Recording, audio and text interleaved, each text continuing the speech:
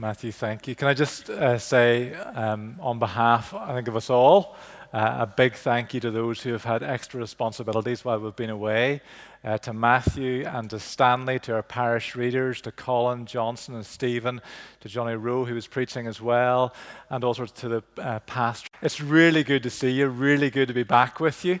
And we've missed you. We've really enjoyed this sabbatical, which has been a time of refreshment and prayer and reflection and listening and learning and resting and drawing close to the Lord. And I just want to thank you. We want to thank you for your support and your prayers and your love and helping us to have this sabbatical. I really, really appreciate that. But it's really good to be back with you. We really missed you. I think we really enjoyed going to different churches, and we've seen and we've learned and we've really enjoyed that fellowship. But so often each week that went past,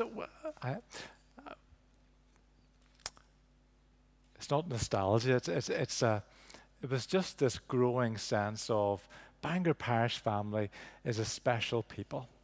And we're really, really glad to be back among you as God's people. So thank you very much for your support and your love and your prayers. We really, really appreciate it. And it's great to see you. There's only 121 days to Christmas. Now, I don't tell you that for purposes of shopping. I didn't mention number of shopping days. That's probably a different number. But do you remember asking for what you want? I remember at about 8 years old, and I've probably said this before, asking for a skateboard. And I remember on Christmas morning, my brother and sister and I outside the door of the lounge, because in our house the lounge was locked in case any of us strayed in there during the night. And there wasn't a high level of trust, obviously, in our family. And we eventually got into the door, and there was this beautiful red skateboard. And I was just, wow. And then I was told to look beside the skateboard because there was a purple bike, and the purple bike was mine too. And I was just speechless. I was absolutely overwhelmed. That question, what do you want, is right at the heart of our Bible reading this morning. Jesus is walking along, and he turns around to see two men literally following him, actually following in his footsteps. And he asks the question, which seems a very, very sensible question in the circumstances. What do you want?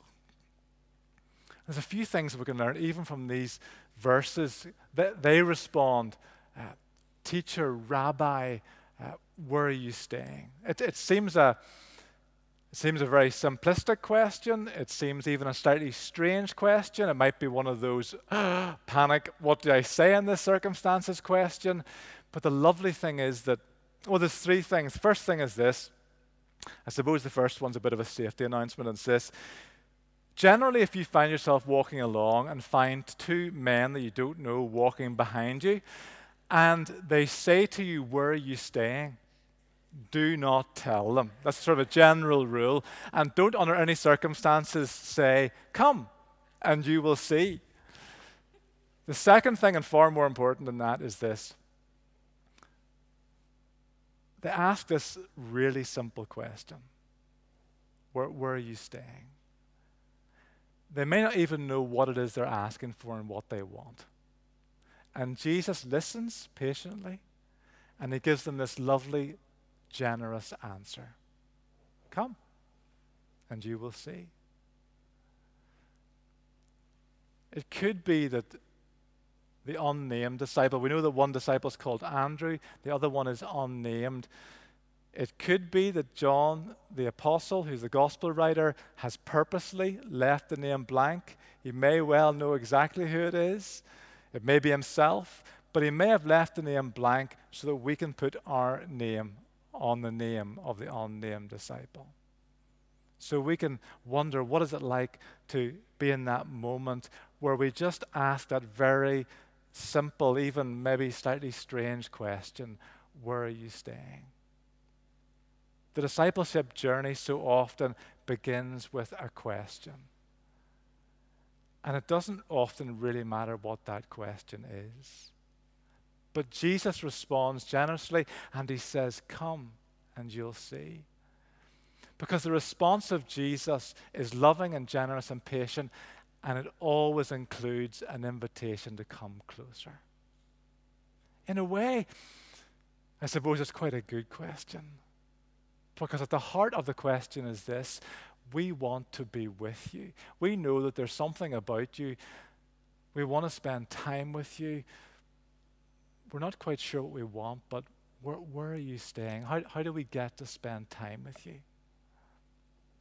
And the final thing is that just like asking for a skateboard and getting a skateboard and a bike, Andrew and the unnamed disciple discover that with the simple question, it turns into discovery of a lifetime in which they find forgiveness and acceptance and love and purpose and joy and peace and eternal life.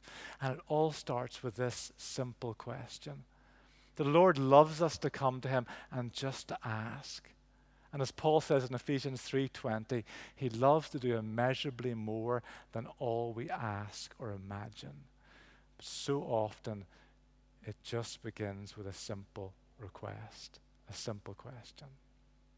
I think John the apostle writer, if he is this unnamed disciple, is incredibly humble in writing down this just very simple question that they ask. And the reason why they'd come to that point was because John the Baptist, who they had been following, simply and again very humbly points away from himself and directs their attention towards Jesus and says, look, the Lamb of God who takes away the sin of the world. Notice that John doesn't say, my days are coming to an end. Time to stop following me. That's the one you want to follow. He isn't prescriptive like that. He just simply says, behold the Lamb of God. But for those two men, and for any Jews listening, that phrase, Lamb of God, was absolutely packed with meaning. Their minds immediately would have gone back to the Passover, the time when God brought his people out of hundreds of years of slavery in Egypt, when he released them from the tyranny, the oppression of the Egyptians. Now, it could well be that these two disciples thought, well, this means this is all about being released from the Romans, from this sort of oppression that we're having.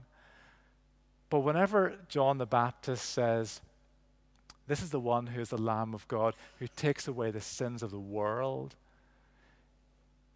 really we're being pointed towards the very end of John's gospel. Because even though Andrew goes and gets his brother straight away after leaving Jesus and says, we've found the Messiah, we've found the Christ, and they may have thought, this is about delivery again for the people of Israel. This is about the one who'll deliver us from the Romans.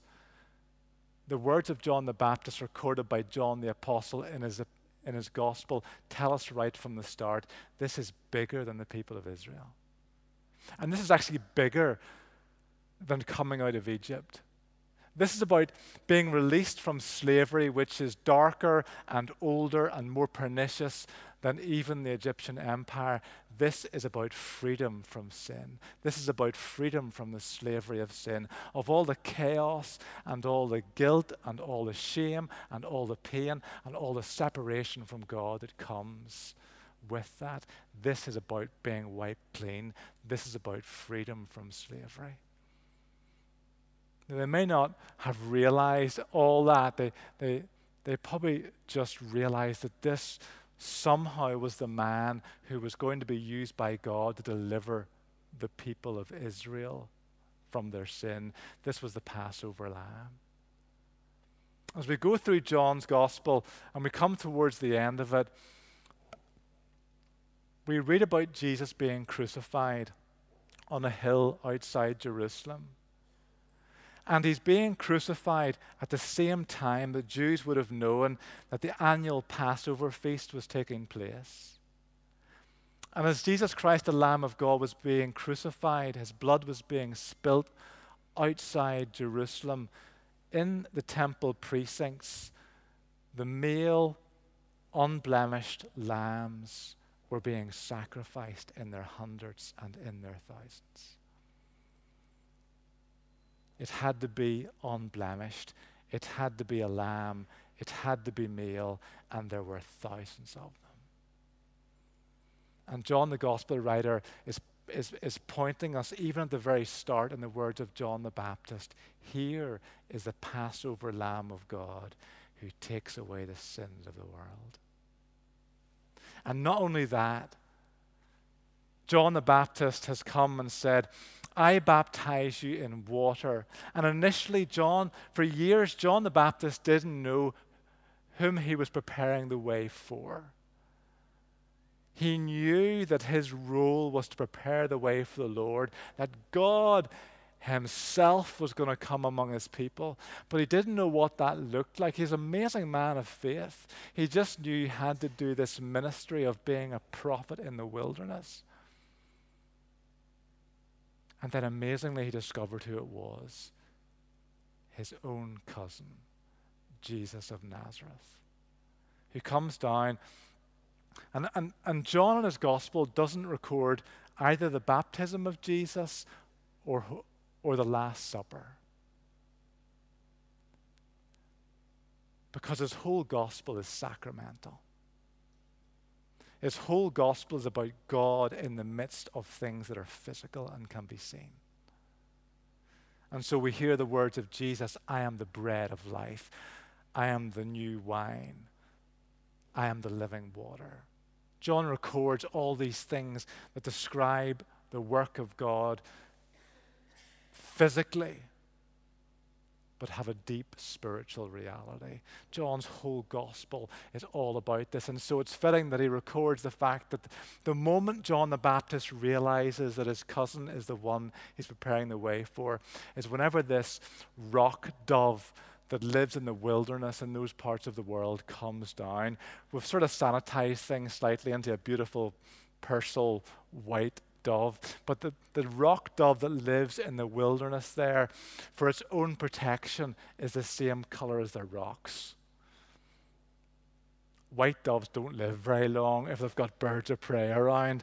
This was a rock dove, the same color as the stones, a very shy bird, would have stayed miles away from the hubbub of hundreds of people coming to be baptized in the wilderness. And yet, here is this very shy bird, hard even to see, hard even to discern. And what does it do? It flies into the midst of a crowd of human beings who are splashing around in the water, and it comes and settles on a man, Jesus of Nazareth. And so shocking and so unusual is this sight, John the Baptist knows this is the one. This is the one. The Holy Spirit has come down like a dove and has physically rested on him, like a sacramental sign in the physical world, something that can be seen. That's a deep spiritual reality. And John the Baptist, in his words, is telling us right from the start, I have plunged you in water. This one is going to plunge you in the presence of God, in the Holy Spirit. And so after the Lamb of God, the Agnus Dei, rises from the dead, Jesus appears in the upper room among his disciples, and he's breathed on them, peace be with you, receive the Holy Spirit, receive my Spirit.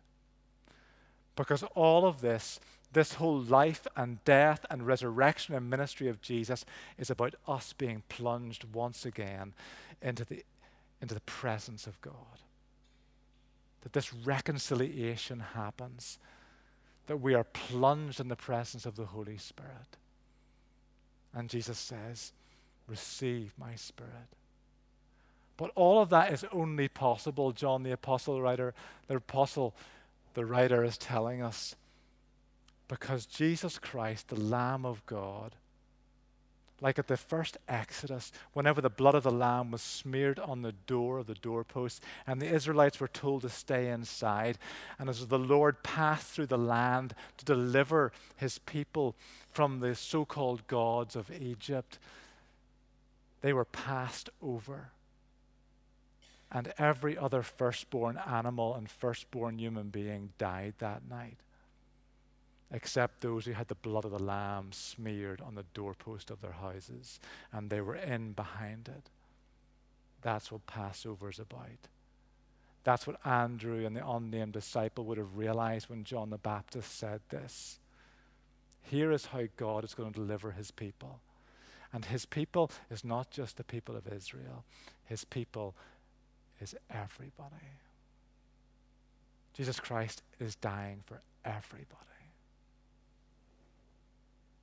I hope this morning that you, like me, have come to meet the Agnus Dei, the Lamb of God who was slain for you, the unblemished one whose blood was spilt, so that the temple of our human hearts could be cleansed. Why?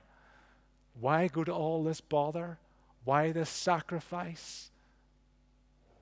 So that the presence of our holy God could once again come to his temple, the temple of human hearts, and to dwell in his creation once again. So that Jesus Christ could breathe over us and say, receive the Holy Spirit. Enjoy the presence of God. As Dallas Willard, the late wonderful American Christian pastor and writer, said, so that we could be immersed once again in the presence of the triune God, Father, Son, and Holy Spirit, because that's what Christian discipleship is all about.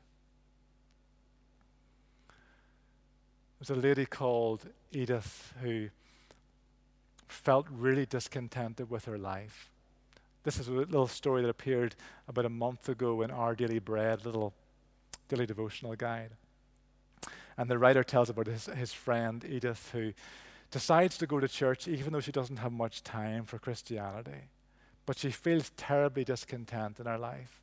And so she goes in not expecting much, half sort of bored, but immediately her attention is grasped as the minister standing at the front reads the first few words or first few verses of Luke chapter 15 from the King James Version of the Bible. And what it says there is this, that as the publicans and sinners drew near to Jesus, the Pharisees and the scribes were murmuring, this man welcomes sinners and eateth with them. But what Edith heard was this man welcomes sinners and eateth with them. And in that moment, her attention was grasped. It was a moment before she realized what she had actually heard. But it started something in her life where she began to draw close to God. She went home that day and began to read the Gospels. And in time, very soon, she put her trust in Jesus Christ as the one who had died for her and was risen from the dead and alive, and who had encountered her in that church and had called her. So here's the thing. As we gather today, or any time when we come with that sort of question, and Jesus says, what do you want? And we give some sort of answer. The reality is we find not so much that we've been looking for him, we find that he's been looking for us. And in that we discover forgiveness and acceptance and love, and also a call in our lives, purpose for our lives. You know, one of the major parts when I was about 14, whenever I came to faith in Jesus Christ, was because I had this terrible discontent that I had no purpose to my life.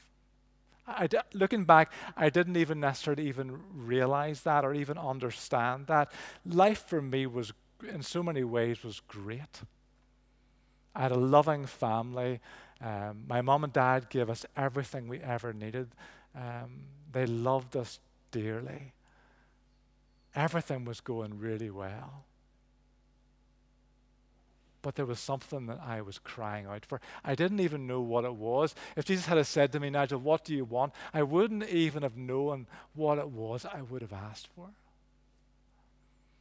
But I came, as I started to ask, I'd know, just simple questions. They may not even have been audible questions. It was just some sort of searching. I discovered the fact that God had a purpose for me, that God had a call on my life. Just like Simon became Peter, and he discovered that Jesus actually had a new name for him. That he He wanted to give him a new identity, his true identity, his real identity, to show him what his destiny was. And to show that, he said, Simon, you're going to be called Rock. It's a difficult calling, but you're Cephas, the rock. Even before it even transpired what that looked like. Jesus Christ is looking for you. You may say, well, I met Jesus years ago, but Jesus is always looking for more of us. He's always looking and calling, and part of his call is always come. Come with me, come closer, come and you will see. So whether it's for the first time this morning for you, and you've realized afresh this morning, there's a question inside me. I can't even articulate what that question is, but you know the answers with Jesus Christ.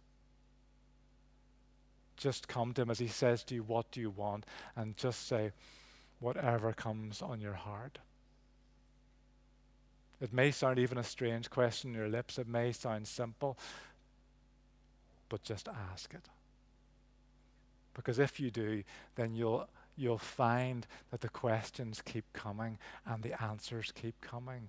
And with it, you'll discover eternal life, forgiveness, acceptance, love, joy, peace, and purpose. A call in your life, and you'll discover your true identity.